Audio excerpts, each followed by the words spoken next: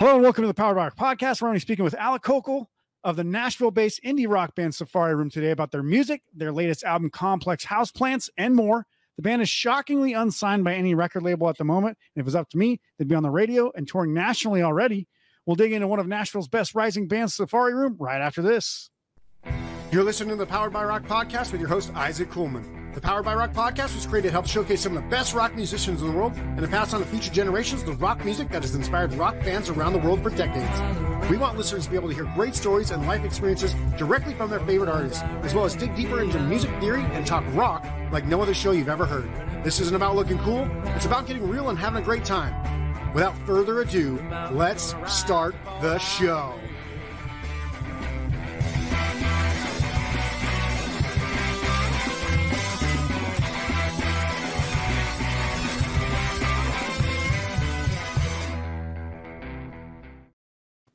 All right. Hey, and welcome to the Powered Rock Podcast. I always kind of do that really fast. Powered by Rock Podcast. It's like I'm just making it one word now. Super stoked for the show today because I'm going to be speaking with Alec Kokel of the band Safari Room today. I literally found out about these guys because Alec just sent in a music submission, and I was like, all right. I always listen to them. Not always good. Most of the time, the bands that send me stuff is pretty good. Not always, but in this instance, I was actually blown away. I was like, hey, your music's pretty good. What's the deal with the band? And so reached out. When now we're here talking to him. Hey, Alec, welcome to the show. Thanks for having me, Isaac. Yeah. So, yeah. There are going to be a ton of people who probably haven't heard of you guys yet. So let's kind of introduce you guys to them right now. So obviously you guys are now based in Nashville, but you weren't all originally from there. How did you, Chris, and Austin kind of join up and form this band in the beginning in the first place? Yeah, so we all met in school. I was a year ahead of them. We all went to school together, and this school was in some place in Nashville. Near? Yeah, okay. In Nashville. So we all went to school in Nashville, and I'm from Nebraska, Omaha, Nebraska originally. And actually, on the slide or the intro, I saw that you interviewed Tim Kasher, and that made my heart skip. Yeah, that's very. I'm wearing all of his shit right now too. Gosh, yeah, I just was like, and there's a funny story that I think I have about Tim that I don't even know, but our parents know each other. So long story. Interesting. Then Chris and Austin are from the Ohio area. And so we all met there. I was a year ahead of them in front of school, and kind of all friends of friends, became friends ourselves. And I was putting Safari Room together, and there's kind of been a mixed crew since I put this band together 4 or 5 years ago, right after I got out of school in 2017. But Austin and Chris have been almost kind of a through line throughout all that. Gotcha. And so I think one thing I noticed is that you guys don't seem to have a full-time basis. Is this something that you guys are currently looking for, that you guys currently have, or is it just kind of whoever's available kind of joins you guys on live shows? We're super lucky. I mean, Nashville is a city that is full of really amazing musicians and really kind people. And so we've been able to tour with our friend Emma Lambiazzi, Connor Gravanovello, Hunter Mulkey, and Cole Yepsen. All 4 of them have been wonderful to tour with. And it just so happens that we don't have a bass player to stick with us at the moment, but I think it hasn't been prescient at the moment. But I think if something clicks down the road, that would be sweet. But I think it's cool in Nashville because everyone kind of has their hands in a bunch of different pies. And so it's kind of hard even to nail people down for a long-term project. Yeah. Well, especially when they're in 10 different bands, because that's how it goes these days, right? Right. And I think that's interesting, being the band leader and kind of the hearth, if you will. I definitely kind of struggle with that as far as this is kind of my baby, and I only do one other thing on the side musically, and everyone else does 6 different things. And I think that's great. It's just, I know that I can't split my brain and keep Safari Room moving at the same pace. So, yeah. Well, it's like that phrase. It's something like, don't half-ass 2 things, whole-ass 1 thing, or something like that. Absolutely. And the project that I'm doing right now on the side has been really nice because it kind of is helping to accentuate and also give me some rest from touring with Safari Room for the moment, while we kind of hibernate and figure out what's next. Yeah, sure. Now, you seem relatively young. I think you said that you graduated in 2017. So I'm guessing you're mid 20s I to am early 27. 30s. 27 years 27? old. Okay. Yeah. So, A young child. yeah, well, that's kind of like, I mean, I'm fucking 40 now. I feel like an old man, but it's like the amount of good music out there. It's like, it seems like the wheelhouse is between like 25 and 35 of really good music. And then everything after that is like, it's still good, like people older, but it's usually the bands that already kind of did something previous, kind of just, making new music. So it's very rare I find a really good band that's like 22 years old right now. Some of them, in fact, I'm doing a podcast with another group that are from Vegas who are all in high school and in middle school. They're 15. They're all siblings, 15, 14, 12. I'm like, holy shit, these guys are really good. But saying that, I mean, obviously you're kind of about a half generation, almost full generation behind me as far as like age wise. What kind of influences did you have when you were writing this music? Because I kind of get some, and you've mentioned some on kind of your band bio and stuff, but kind of explain, if nobody's ever heard of Safari Room, what kind of influences you had. Yeah, I think one of the big ones, and I think it's very easy to hear, is Death Cab for Cutie is a big influence on me, especially through college. I became a huge fan. I listened to Grizzly Bear a lot. That's another group that I think bleeds into this music. Yeah. I brought up Tim Casher earlier. I think Cursive is a big one for me growing up, and trying to think of other bands. I know that Biffy Clyro is my all-time favorite band. I don't write music like those fellas, but at the same time, I can't help but think that I'm like, oh, I want like a big rock sound sometimes. So I think Biffy Clyro is big. And the band Elbow from Manchester, UK. Okay. I found a few years ago, and it just kind of became obsessed with their music and just how they how Guy Garvey expresses lyrically and melodically. I think that's been a really big influence for me. That's quite a range, because actually, I mean, there's a little bit of everything from, that folksy art indie rock to some heavier stuff to, I mean, some all over the place stuff. But like to keep it like a cornucopia. Yeah, for sure. Have you ever heard of the band The Deer Hunter by any chance? They're based in but I've Washington never listened to them. Okay. And I think you should. And the only reason why is because your voice and your vocal tone and some of the music you guys play.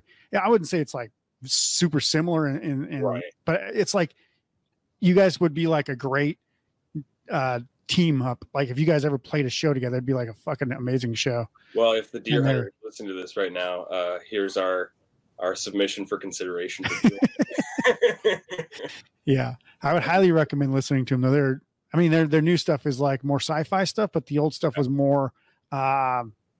It's like fiction writing. They're like world creating, but it was more based on like a romantic relationship kind of thing. Or anyway, I digress. But I really get a lot of tones and vibes from your band to their band. But yeah, I definitely get Grizzly Bear. There's a lot of tones with that too. Right.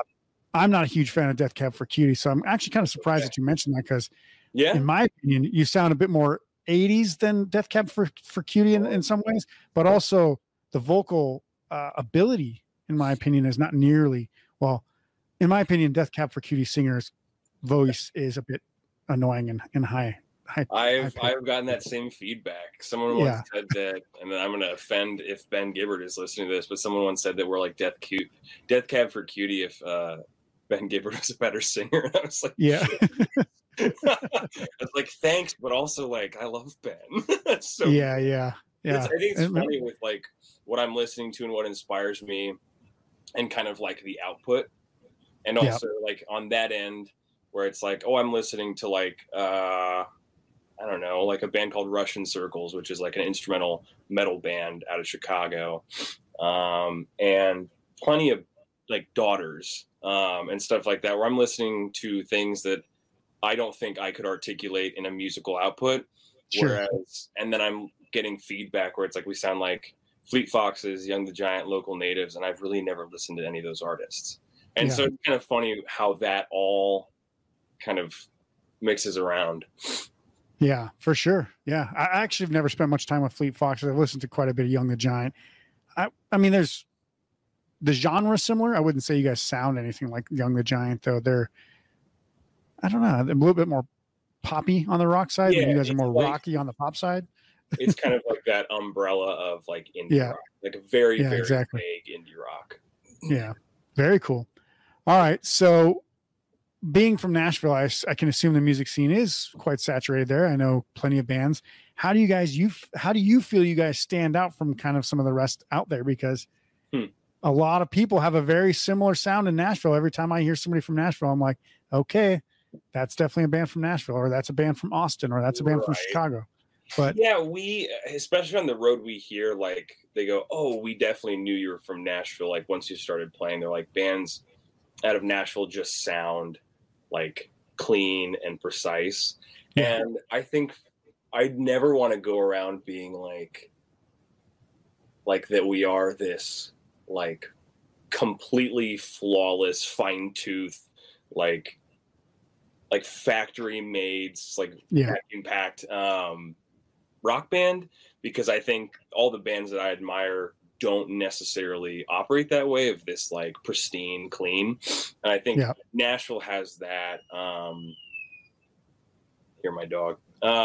Nashville has that reputation that like there's kind of there's like an ego, and there's like even like a skill level. And I understand that because of what people come to Nashville to do. But I think sometimes I fear that Nashville has kind of like a snobbish reputation. Sure. So I guess as far as that, sometimes I like to forget that we're from Nashville, just because it's like, hey, we're from other places, but we just call Nashville home. It's not that we don't want to be from Nashville. It's just like, would love to stay away from the reputation we can't control. Yeah. Okay. So, I was going to say, yes, I was going to say, I think the whole, I get the where you're going with, from like, you know, people jumping to conclusions when they hear the word Nashville band, right? It's like LA band, like, oh, Jesus Christ, here's like a Guns N' Roses ripoff or something. There's like a reputation that like New York and Nashville and LA have of like, there's a certain specific ilk of artist or band. Yeah. And as much as possible, I'm like, we live in Nashville, but like Nashville doesn't define our sound. Yeah. I think there's so many artists and so much music that comes out of here that is kind of counterculture to what people think. And I think Nashville's tricky because it's like Broadway. You think of like the touristy honky tonk Broadway. And like that is not the output truly of like what Nashville has to offer. And there's a lot of like Americana and like folk and rootsy stuff that comes out of here. But like, I feel like it's more of a cornucopia. It's more colorful than that. Sure. And just like the Broadway music. Yeah. And I think there's a nuance in your guys' sound that, like you said, I mean, there's such a good sound that you can get with the talent that, you know, both in town and around Nashville, where you can record, mix, master with really good talent and stuff like that. 100%. And I think because it's so adjacent to a country music scene, and those people are super polished musicians, where like if they put something out, it's like these are like, you know, working with the absolute best producers, the best recording art, like recording sound people and everything.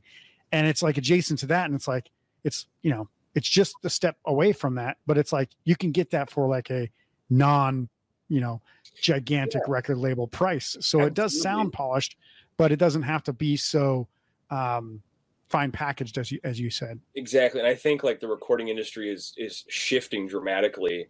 I mean, I had a buddy pointed out this way, where it's like, so you have Billie Eilish. I can't remember what year her second record came out. Yeah, 2019.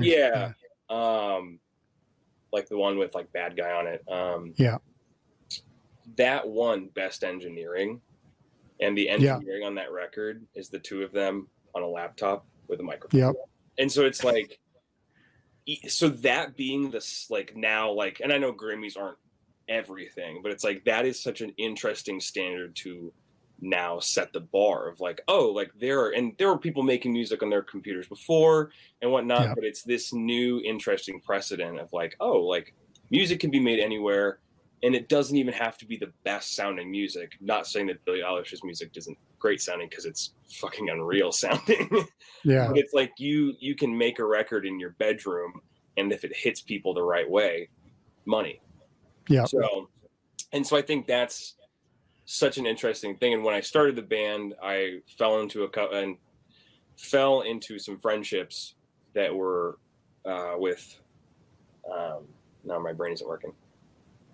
Started working with some friends who had amazing studios like in the back of their house. Yeah. Like professional grade studios, amazing gear, and also owned and run by wonderful humans. And so I think that is also going on while there's people making like $1 million records down the street. Yeah. And so it's like you can do both, or I mean, it's like, why pay like $1,000 a day for a studio when you can either go to someone else's house and just be around them in cheaper space and with a perhaps more creative freedom? Or Yeah. I mean, it's what we're doing right now is like we're recording this next record or whatever it's going to be in our houses. Like, so like I have my studio rig here and our Austin's rig for drums and stuff. And like we've made 2 studio records in studios, like paying for studio time. And it's like, let's try something different. So yeah, it can only be downhill from here, right? Exactly. And you asked about kind of like where we stand in Nashville. And I feel like that's kind of I can only have kind of an emotional response to that question, because, and the way I'll phrase it is that I think if we wanted to be like Nashville's biggest band and not tour and not focus outside of that, I think that would be achievable. However, my vision is set past that. And Yeah. so I think like whether we start climbing in Nashville's popularity before or after we start making bigger waves outside is kind of not super important to me. But I think if that happens, where it's like, all right, we're starting to make real big noise outside of Nashville, it's going to be like, oh, well, then Nashville can catch up and Yeah. like, see what they've maybe been missing out on. So Yeah. I think Well, I'll tell you, it's like I'm treating Nashville kind of like every other city, just because I Yeah. think it's such a hard market to tap into. So it's Yeah. like if we start making a big buzz in Columbus, then like we're gonna try to go play Columbus more, for example, as opposed Yeah. to like trying to, and like we only play maybe once every 4 months here, just because it's like sardines with musicians. So yeah. And I was going to say, I'm not a religious person, but obviously the Bible is something that most people know somewhat about. And right. even the people from Nazareth, where Jesus was born, didn't believe him to be the Son of God, because he's like, yeah, it's just Joe's little kid. Like, what? Yeah. He's not so special. Like, right. Yeah, and then everybody else is like, he's like the greatest gift to God, to mankind. He's the Son of God, but they didn't see it that way. Yeah, and I think that's kind of where I've had to do it that way, because I think there ends up being a lot of like, oh, I'm super bummed that like we're not getting like as much traction here and whatnot. But then it's like, oh, like set your sights further, and it's like, okay, it's just another garden that we're trying to water as we go.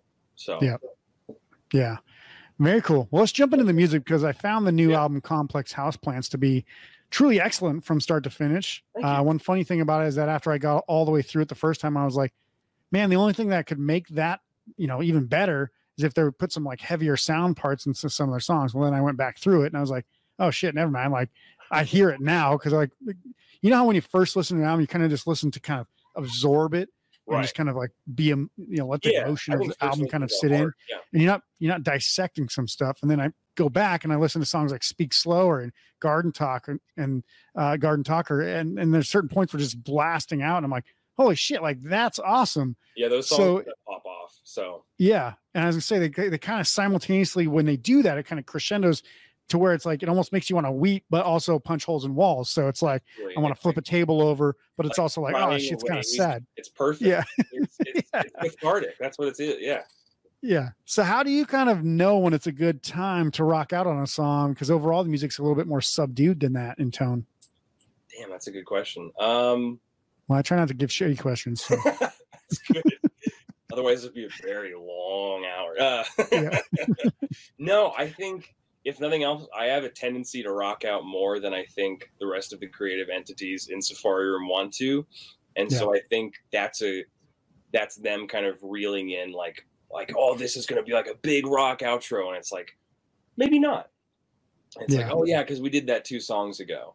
But I kind of think of like the story of the song. So like, especially you listed Speak Slower and Garden Talker, where Speak Slower is this like, it's like tight and very methodical and kind of spooky and eerie. And it's very complex throughout the whole thing with rhythms and melodies and like descending stuff. And it just feels anxious the whole time because I subtitle that song An Ode to Social Anxiety because that's what it's about. And so I feel like at the end, it feels like the cathartic, just throughout the whole outro. And like, I've been really inspired by Idols, the band from Bristol, UK. And so I'm like, I just like want to just bash my guitar for a minute. And so I feel like that is a good song to like have it be really, really pent up and then have that cathartic outburst at the end. Yeah. And so that feels like, it's like, that's like going with the story. And kind of same with Garden Talker. I think of that song kind of like Fix You by Coldplay. Maybe it's a little too on the nose, but like how the end is just like, you can just feel the Grey's Anatomy outro credits playing as it goes. And so just having that like big open with kind of like the anthemic part. Yeah. It's funny you mentioned Coldplay because I do get some Coldplay vibes from your music at times as well. And I'm like, this is kind of like The Scientist a little bit like this and some of that stuff. So yeah. Yeah. Thank you. I mean, so like with the end of Garden Talker, it's that kind of bringing it all together, like that whole message. And I kind of feel like Garden Talker specifically is kind of the culmination of like the whole record, kind of the narrative of that. We're not that different. And so I think of the similarity of everyone in like the last 2 years, even though we're all trying to like rip each other apart and be as polar as we can. I think that like finding that similarity through basically shared trauma, that's kind of what Garden Talker is for me, of like having that realization, like coming to the top of the mountain and realizing that was like a bigger mountain, but it's like celebrate this one. So yeah, for sure. I mean, you know, and then I was gonna say, because speaking of celebrating and then kind of having these victories, I talk about, you know, I want to talk about small victories because this is like the starting song on the album, or starting song of the album as well. And every time I listen to the album, I'm like, all right, I know it's good, but I can't remember exactly how good. And then I hear that song start. I'm like, fuck me, this is so good. Such a really good song. Thank you. And, you know, it seems to be like it's you know, it's got quite a rocking out vibe on that one as well. But lyrically, it seems to be connected to someone trying to help move past like the daily challenges in life. We won't dive deep on every song, but I am curious about that one, as the lyrics seem to get a little bit more intimate, but not too specific on anything. Can you kind of explain the frame of reference for that song, Small Victories? Yeah, I think it's just a neediness to get up and move out of stagnancy. And I think we have a song off the last record called Young Water, which is kind of like a happier form of Speak Slower, where it's like, you can do this, you've got this, it's going to be great. But I think Speak Slower more delves into like the darkness of like feeling pent up and like tied down by like the minutia of life, or just not being able to like kind of like even to like get it together and figure out what comes next. So I think get out of your sweatpants, for example. Yeah, exactly. And I think that's also with the last 2 years, it's like everyone was stuck. And not that the entire record is about being in a pandemic, but I think there was definitely a spark of that idea of like, okay, like I need to kind of crowbar myself out of this situation, and I think it can kind of be transient of like, whether it's like this job, this situation, this relationship, like whatever I'm feeling stuck in, I gotta make something happen. And I think that same like big anthemic hitting of all of our instruments like feels like that breaking out of the door. So Yeah. And I mean, I think obviously the first album was created before the pandemic. And then the second album obviously was created in that time, but it doesn't feel like a pandemic album. It doesn't specifically say like, oh, you know, I'm dealing with COVID or anything like that. It just is, you get that sense of isolation. And when I was younger, I always remember like anytime an album seemed to come out in the winter or be recorded in the winter, it always kind of had that isolation vibe to it and just made you like really think and like kind of like sulk a little bit. I'm like, man, this is fucking like, it's heavy, but it's like, that's kind of the feeling I get from this. It's not so much like, you know, 2 years of isolation. It's like a season of isolation, a winter kind of thing. And I think it's done really well in that sense of like not specifically saying, hey, you know, we're all in this thing, like, you know, unity and let's all bring it together. But it kind of does in a more nuanced sense. And I appreciate the word nuance. I was just about to say that. I think I don't like saying like proper nouns almost. Like I don't like speaking directly something. I like to kind of curtail and nuance my songwriting as opposed to just like, for some reason I don't like writing the word like cell phone or like telephone. It's like an object. Like I don't want to talk about this thing. I want to like I don't want to talk about modern technology because then in 20 years it's going to be outdated. I want to find an interesting way to talk about that. And so I think that to me is like, I'm not going to be like, this song is called Pandemic Day 34. So it's just like, because that would be a little too on the nose. And I knew like a year into the pandemic that obviously like a bunch of art was going to come out of this. Sure. And so I think I didn't want to be amongst a choir of people talking directly to the issue and having a more, and not that that's not a creative way, but like having a little bit more of a nuanced, interesting way to talk about it. And also for it to be, I mean, I like to make music that feels timeless or can transition with people. And so talking about something incredibly specific, you can kind of, I mean, it's not like you have a big head or anything, Alec. You're just making timeless music that sounds incredibly professional and clean. And no, I can just, thank you. My ego is doing really well today.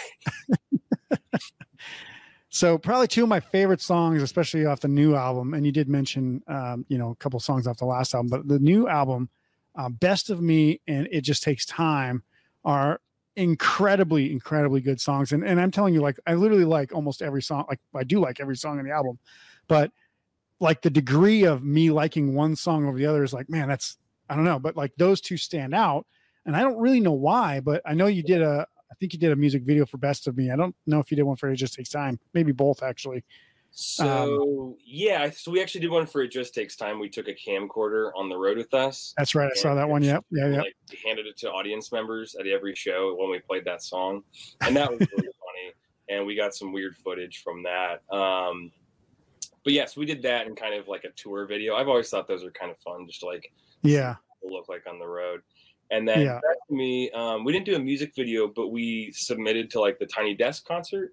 And we did like a live version at Austin's house. And did that with also like 5 different non-matching cameras. Like it was like 2 iPhones, like a camera and like a shitty digital camera. So I think that like that was kind of just like no one's like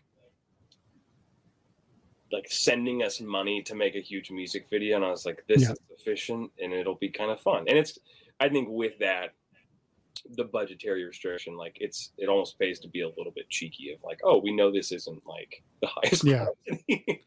Well, the other thing is that from what I remember is you played it live and it's just like, you know, one take of sound. So it actually sounds incredibly well, or, you know, incredibly good for a live essentially recording. Thank you. Yeah, that turned out pretty darn well. And like, it was fun to take that song live because it is so piano driven on the record. And so it's like, it's kind of reimagining it in a live setting with just guitars. So. Yeah. And I want to talk about Best of Me specifically because it kind of gives me that 80s rocker sound like Bruce Springsteen that he kind of made popular. You know, you talked about Americana. I don't ever want to call Bruce Springsteen Americana. That's kind of more like John Mellencamp or John Cougar kind of thing.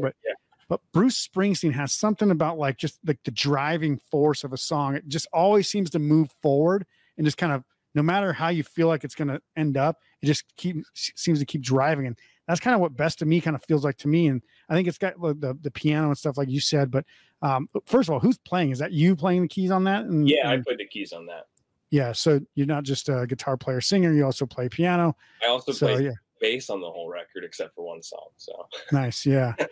So not to continue to inflate my ego, but so all the keys on the record are me. Nice. What was it like to kind of pair the music to the lyrics on this one? Because it really does feel like it could explode at any given time, but you kind of rein it in. That was one where I think we were all super intentional about like, this can't become a big outro or big bridge or something like having the bottom drop out on the choruses was super important to it. Kind of like, it does feel like, oh, this could be so big. Like, why didn't you guys do this? And it's like, well, we've done it on like 6 other songs. Go listen to those. Tell that to Kings of Leon, for Christ's sake. Exactly. It's like not every single song needs like this big raucous outro, says the guy who writes songs with big raucous outros. But yeah, I think with that one, it's so compact and personal. It's almost kind of like a note to self. And so to make it bigger than the narrative would feel disingenuous to kind of like the introspection that it's trying to evoke. But yeah, I think that was a fun one to kind of like that. I think that was one of the first ones that we recorded that had piano. And so that felt super special as far as just like venturing out a little bit from the first record and bringing in keys. Yeah. Is that something that you naturally played over the years, or is something you just kind of started adding on as you started recording? Yeah. So, I mean, you can see behind me, my thing is mirrored, but I can't. So I'm really confused on which direction. Yeah. I got a piano from my job. They're like, yeah, this is just sitting here. And if you can pay to move it, you can have it. So I paid like $300 and I have a piano. And so I got that early in the pandemic because, I was just looking at stuff and I was like, that'd be kind of cool to have at the house.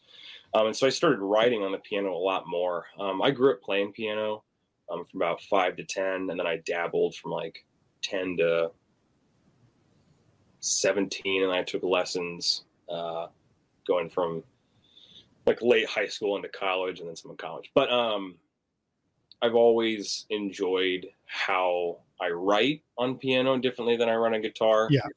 And it's fun to like take a song that you write on the piano and move it to guitar, and a song you play on guitar and move to piano. You get different ideas spark. Sure. But that one felt very much like broody, like a few chords and just like the truth of like, oh, this is really tough right now. And so I think it's like weird to just call us a sad song fun, but it was fun to see that one come together as far as just like, oh, this is me branching out into more, I wouldn't say piano driven, but piano centric songs. Sure. Yeah, it makes sense. And I feel like we've already had a few too many compliments, and I will say I don't often compliment the chops of singers on the show. I'm not sure why, but I think I've only done it like 4 or 5 times where, I've said, hey, you got really good vocals. But I would say your vocals are, like we've talked already, pretty, polished, very clean. You sound like a singer who's been singing for 30 years, but with a young man's tone. And I think that's highlighted incredibly well. And it just takes time. That chorus is so well done. It sounds like a John Mayer with Michael Bublé kind of infused in there, kind of tone. Kind of that croony, that breathy crooniness. Yeah, exactly. So it's when I hear it, I literally think it's like, oh, that's John Mayer, Michael Bublé. If John Mayer was singing it. So what do you attribute to your vocal tone? I it's always something I'm curious, like how do people learn how to sing like that? And do you ever feel like you kind of have to hide how good your voice is to sound like you're not too professional or overproduced? Okay. So I have to attribute, remind me about point 2 if I get tangential. I have to attribute a lot of my vocal prowess, I would say, to going to school for music. I was a vocal performance major. And so, that helps. I guess. I was super inspired to do music in college, and I was going to go go to school for guitar because I was like, I don't see myself doing much else other than playing music. But I knew that I wanted to go to school and also kind of and move away from Nebraska. Sure. So what's wrong with Nebraska? Nothing's wrong with it. I just needed something different. I didn't want to go to another Husker game. That's really it. Yeah. And so, well, they keep losing. That's why. Right. They haven't been good since Tom Osborne. So, and I'm actually shocked that I just threw out Tom Osborne, but that's truly the last great Nebraska coach. So, yeah, it's not voting. It's like rooting for the Cleveland Browns. And I know that if any Nebraska fans listening to this or does listen to this, they're gonna be very pissed that I said that. But get a better football team going. I digress. So I was going to go to school for guitar originally, and then I had a really, really awesome voice teacher who's since passed, but he encouraged me. He's like, man, like you're doing voice lessons and like you're doing all this stuff at school. Like, why wouldn't you go audition for voice? And I was like, oh, I never thought of that. So I auditioned for voice and got into school music here in Nashville. And really, I think that helped not define, but really accentuate those skills. I think I had a lot of stuff up here that I wasn't able to materialize outside. And so I think having a stronger voice, having an easier flowing voice through 4 years of rigorous training, I think helped to basically whatever I want to hear outside, I can machinate forward. So, and then I guess go ahead. I was gonna say, it feels, and when you say that, it's actually funny because it's kind of like, when you want to be a painter and you can visualize what you want to paint in your head, but there's absolutely no fucking way you can do it on canvas because your talents are just not there. It's very similar to sound because your ears, because your sound is coming from your own head, sound different. Your sound sounds different to you than what it sounds like to the rest of the world. So it does take a lot of practice to kind of figure that shit out. Yeah. And I think that's like over the years, that's just how musicians figured out of like, oh, like I have these, like, it's kind of like Brian Wilson. I like remember seeing Love and Mercy and how they like showed how his brain worked in a very dramatic way. But just being able to like agree or not agree, but just be like, oh yeah, I like hear stuff in my head. There are lots of voices, but there's also lots of like music and stuff. And so I think being able to sing better, even like 10% better, allowed me to make those ideas come to fruition, and training for 4 years plus, I think, accentuated that even further. Yeah. And then the second part was, do you feel like you have to hide that? Yeah. So it's funny because like, and it's funny how you put those questions together because not that I feel embarrassed or ashamed. It's just like, it's odd to be like, wow, you're such a good singer. I'm like, yeah, I'm trained to do that. And so it's like, it does feel kind of weird where it's like, but at the same time, I feel like that the quality of singing that I want to achieve doesn't necessarily come without like busting my ass for years. Sure. And some people just right out of the gate sing like that.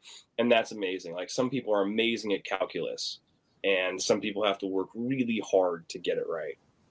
And so I think I'm definitely the latter, perhaps there's obviously predisposition or whatever, but I'm like, I really had to work hard to get my voice where it is so that I could do what I want creatively. And so I think, do I feel like I have to hide it? I feel like I kind of try to bury some of the history of it where it's like, oh, if you really want to know, I'll tell you. But otherwise I just am like, oh, thank you so much. Like, I appreciate it. And I've noticed that usually when somebody gets a compliment, especially like on singing or guitar playing, they're like, oh yeah, no, I think it sounds like crap or whatever. They're like devalue themselves to like try to seem modest, but it's like, you have to know you're a good singer. You have to know you're a good guitar player. You know that, like, you know how hard you worked at it. You've been doing this shit for 15, 20 years. So absolutely. And so I think, and that's also that same idea is like, I'm trying to do a little bit more self-love and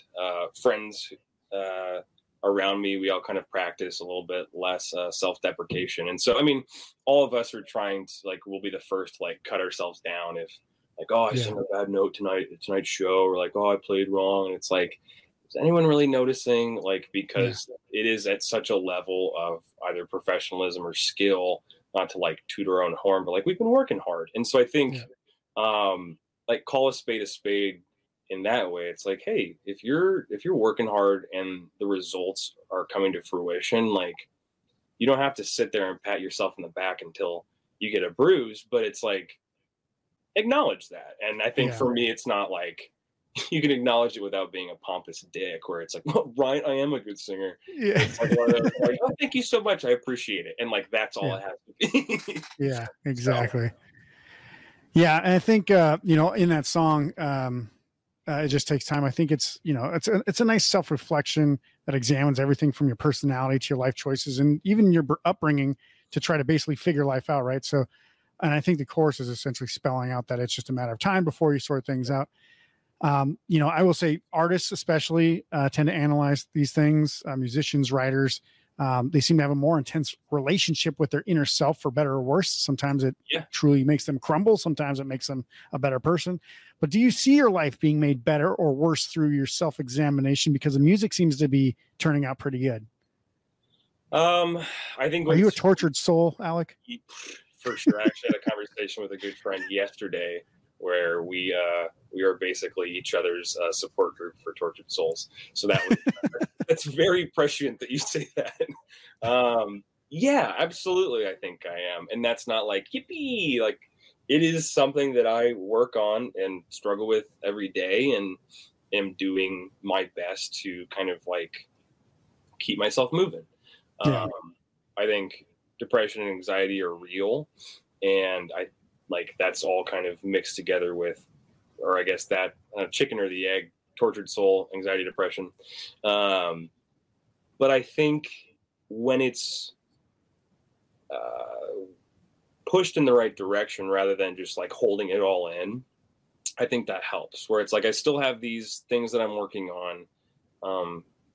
It's a long list, but I think when I can maneuver and fuel my music with that, I think that's kind of feels like a superpower of like I'm having a really hard time with this XYZ issue. How can I move that into something that's creative that will help me feel a little bit better, even if it's like moving the dial an inch. And I think that's kind of creatives in general. That's why it's like the plight of the creative. It's that overthinking, that overanalyzing. And a lot of times it's good. Like, oh, I have this imaginative like strength, but at the same time, like that can get overworked really quick or run too far, run too fast. And then I'm kind of spiraling. And so I think when directed appropriately, it's healthy. So, And I didn't actually have this question written out, but this is something, I've written, I don't know, 100 songs over the last 20 years or so, and have performed a couple of times some of the songs. Now, one of the songs in particular, it's called Astronaut. It's kind of a dual song where I wrote it about an astronaut going to outer space after having a argument with his wife and kid. The day before, goes up into space, doesn't come back, crashes upon reentry, and like his last thought was like the day he met her or whatever. And it's actually an allegory essentially, or an analogy of my dad's life, who wanted to become a pilot, couldn't because he had kids when he was like 18. So every time I sing it, like I kind of get a little teary-eyed because I'm like, I know what it means to me personally, even though it has no clear reflection of to what the lyrics mean or say. Sure. I was just curious, like, did you ever have something like that where you're kind of just like, shit, this is hard to kind of perform? You kind of like tear up a little bit every time you do it. Yeah. There's a few actually Safari Room songs that, depending on the day, are hard for me to play. What is this? Myths, the last song on the record. I almost kind of can't get through rehearsals even. Like there was, I think, rehearsal before we had our album release show back in May. And I remember just like kind of breaking down, and it was just like everyone was like very comforting and welcoming, and there's lots of love. But it's one of those things. They weren't just standing there like, well, this is awkward. Like, what a weirdo! Look at that guy and touching his feelings. No, I mean, and I think that's kind of the support that we all give one another, is that like being willing to be vulnerable, because I think music is a big part, vulnerability. And I think especially with lead singers and whatnot, the person who's delivering the lyrics, it is that vulnerability. And so I think letting myself kind of get right to the edge without going over and like becoming kind of a mess on stage. But yeah, I actually think we performed that there, and then I think we played it in Omaha, and for some reason that it really got me there, just because I was seeing a lot of like friends and family, and we started to kind of cultivate a cool audience there, and I think that hit me kind of hard. And then I'm trying to think, Glass Box is another one that over the years has kind of taken to be a different message. Glass Box is off our first record.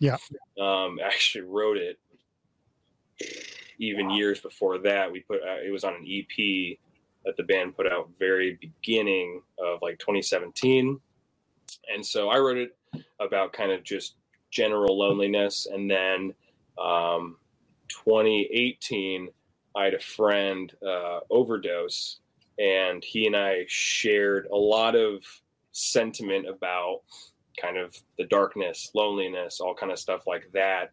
And it was right around the time that I was like, oh, I think Glass Box needs to be on this record. I want to re-record it. And it kind of was like, all right, that's for Drew. And so that song kind of, since I kind of merged the narrative with his being, has been kind of hard for me as well. But so so definitely there are songs out there, and I even think songs that I'm writing right now, I'm like, shit, I don't know how I'm gonna perform that live. So. And you know, it's kind of the real projection of catharsis, right? So like when you're trying to get through your own emotions, sometimes the emotions win, and it's just weird, and you don't even know when it's going to happen. It just pops out. Yeah, and I think that's kind of just allowing myself to be emotional. And I think, not that I've ever just been like a emotionless robot, but I think being an artist, being a creative, and just being a human, I think we're going through a very interesting time in humankind where vulnerability and being open and emotive are important, because it's like after we're coming off of like 2 years of not being, like everyone not being well, and lonely and stuff, like kind of getting back together and being patient and kind with people is important, especially when they're not in the best headspace. So well, let's talk about the future, because it's not the too distant future. You are working on essentially potentially an album number 3. You've written the last 2 albums in basically a span of 3 years. So you've got 2 albums and a third one on the way. First of all, how the hell do you have so much time to write all these songs? Secondly, what can we expect from this new album, or whatever it might be, and what may be similar and different to the previous albums? Yeah, absolutely. I kind of move in a constant forward motion. So I think I just make time. I find time. You don't have any kids though, right? I don't have any kids. I just have a very ornery hound dog. So I think, and I have a full-time job, and so obviously that's tricky with time. But I think when I feel the muse, I run for it. I think sitting on my keister for 2 years during COVID, I think I wrote a ton, and we're even polishing off some songs that were kind of songs that we toyed with putting on the last 2 records. And so it's like everything is fair game when it comes to like the next wave of music. I know that. So the next thing is just going to be a whole cover album, right? Exactly. We're actually thinking about putting a cover on this next record. So I always am hesitant to do that because I'm not sure, like, it's like, well, don't you want to listen to like the band's music?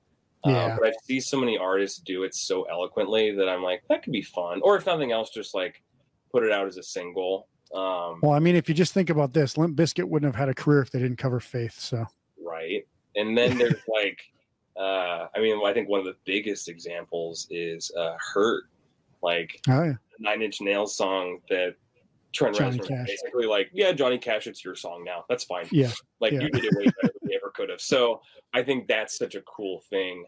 Not that I have any expectation for us to have that happen. But it's it's not an Arctic Monkey song. It's a Last Shadow Puppets song. Sweet Dreams, Tennessee. And so I'm like, Gotcha. I did it a long time ago in school, and I thought it was kind of a fun song. We'll see. I don't know if that'll happen.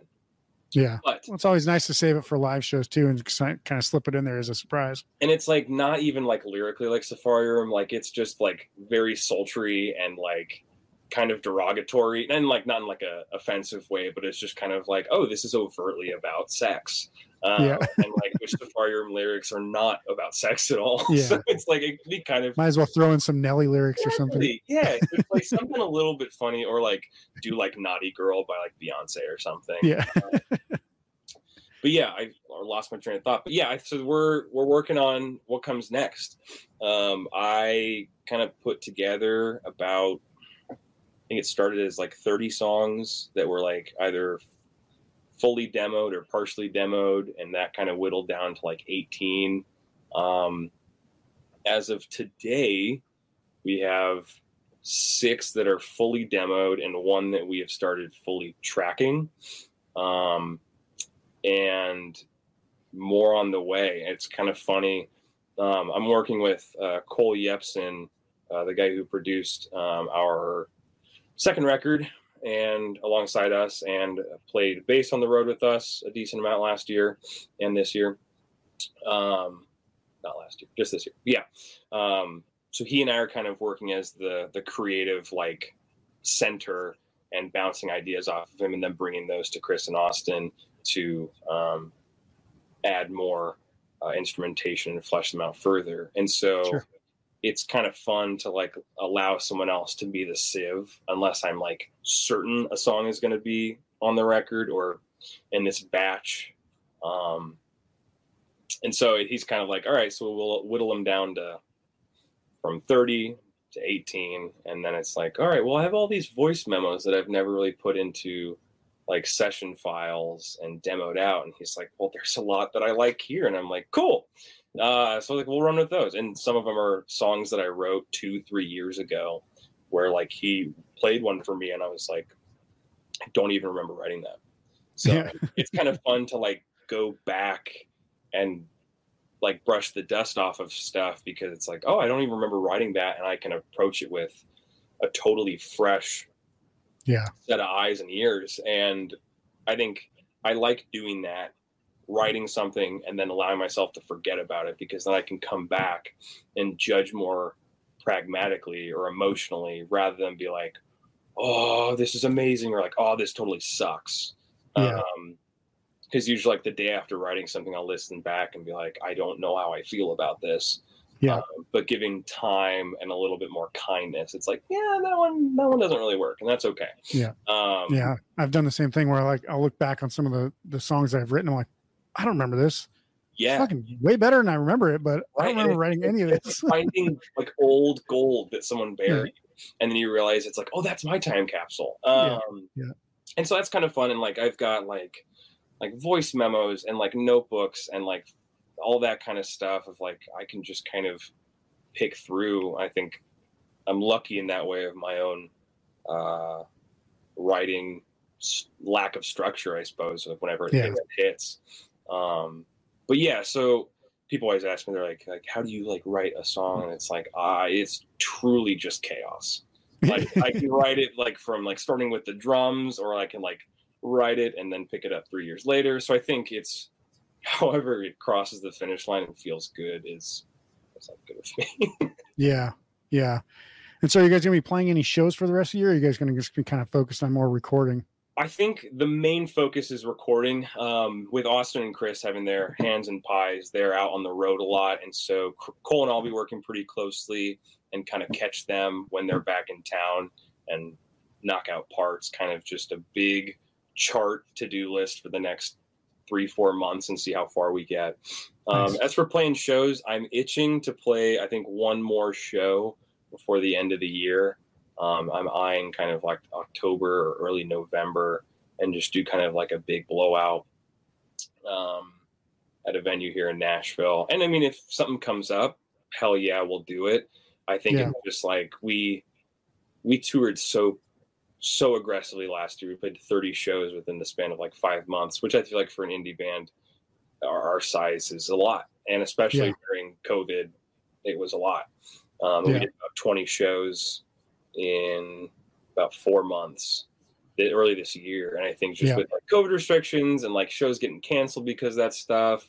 And like, it just, I was happy to not schedule more shows for the time being, just to kind of let this play out a little bit more. And I think general fatigue is a real thing, and self-care is important, which I've just found out as of recently, that's a good thing to do. And so it's weird that people have been talking about it for like 5 years, and it's like, take care of your body and your mind. It's like give out from underneath you. But yeah, so I think I find recording and writing to be super replenishing.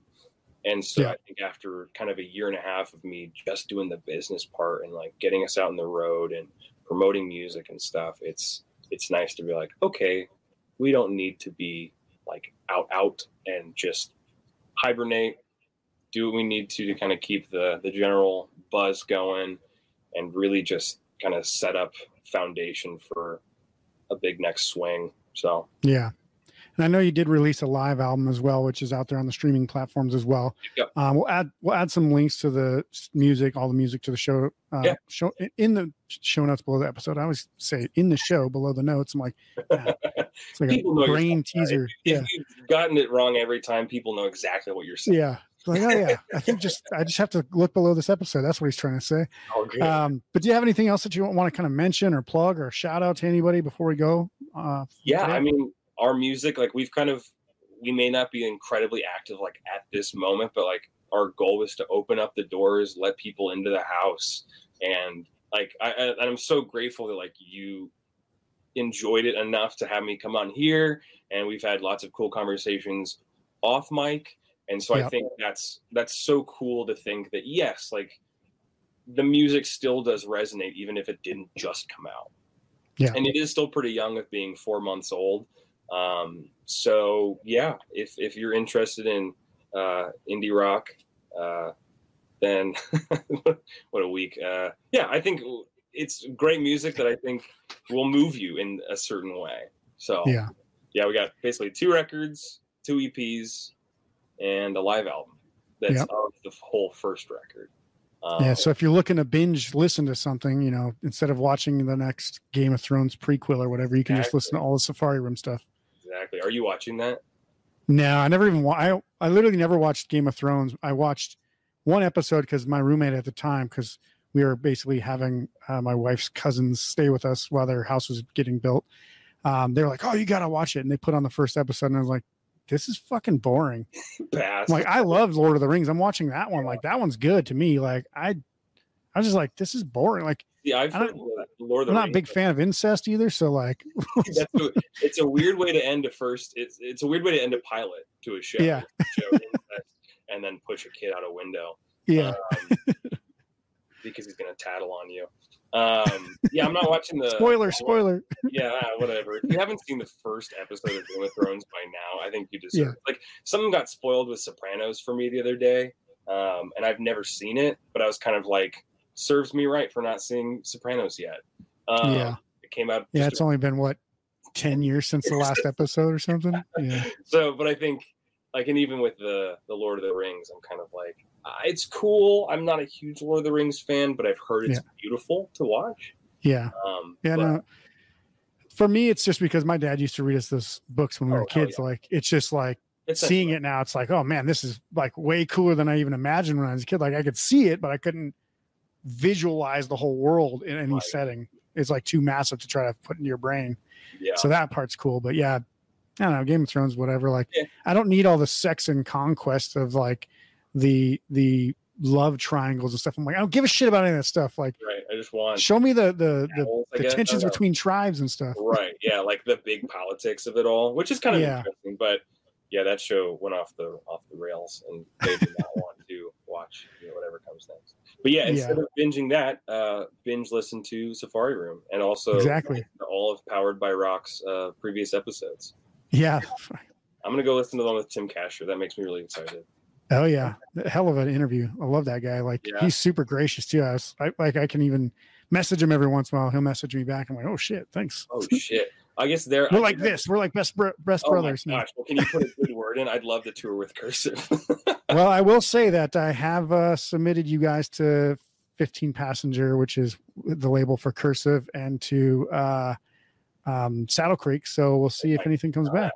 I grew up listening to artists on Saddle Creek, so you just made my damn day. That's very kind of you. We'll see if they say anything. I was going to surprise you when they actually reply and go, they're fucking shit. No. If they do, send that to me and I'm going to blast it on socials. Be like, Saddle got rejected by my hero. Is dog shit. And like somehow like there's always love on the other side where it's like, oh, people are like, no, you're great. And it's like, you just like give them like hate and they respond with love. Yeah. Yeah, exactly. But one last question before we sign off today. What new music other than Safari Room would you recommend people check out? I actually have been just immersing myself in new records today. Madison Cunningham has a new record called Revealer, and it currently may be my favorite record of the year. Nice. I'm a few songs into Def Cab's new album. It is heavier hitting than I think any of their previous records. I always preach the gospel of Idols.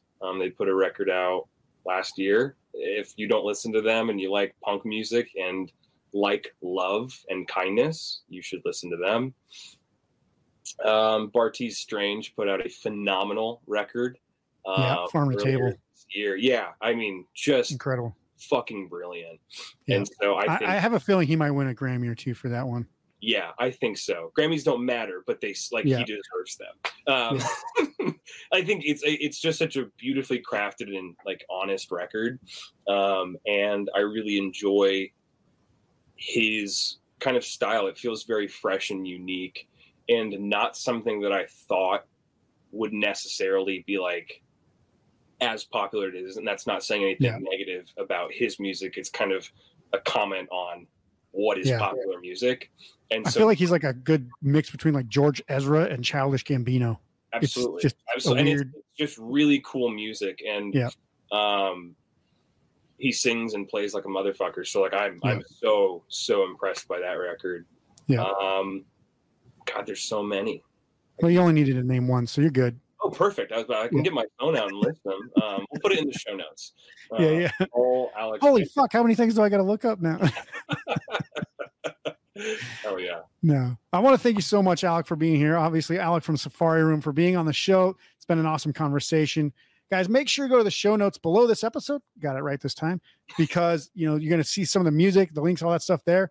And make sure to check it out because these guys are going to be blowing up in the near future. I have a feeling. I think it's only a matter of time before you start hearing more of Safari Room and more about Safari Room. And if this is like the precipice or the first starting point or the catalyst or something for that happening, that makes it even better. But just remember, guys, the Powered by Rock podcast is powered by our listeners. So if you want to show us some support, please be sure to subscribe and share the podcast on social media. You can also make a donation to the podcast to help us keep making awesome episodes with awesome guests. It's not required, but everything is obviously welcome. You can find that link in the notes as well. You can see the full video interview on our YouTube channel and Spotify now as well, because hell, we just put everything up on video now. If you want to check out some of our articles, album reviews, lists, and interviews, go to poweredbyrock.com to read our absolutely free rocking blog. Also, you can find our merch and gear so you can pick up some items to play and look like a rock legend. That's our show for today. We'll see you soon for the next episode. Until then, rock on.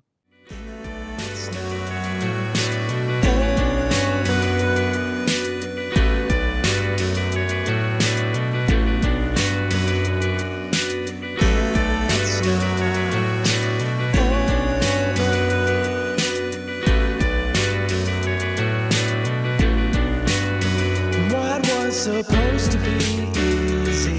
It's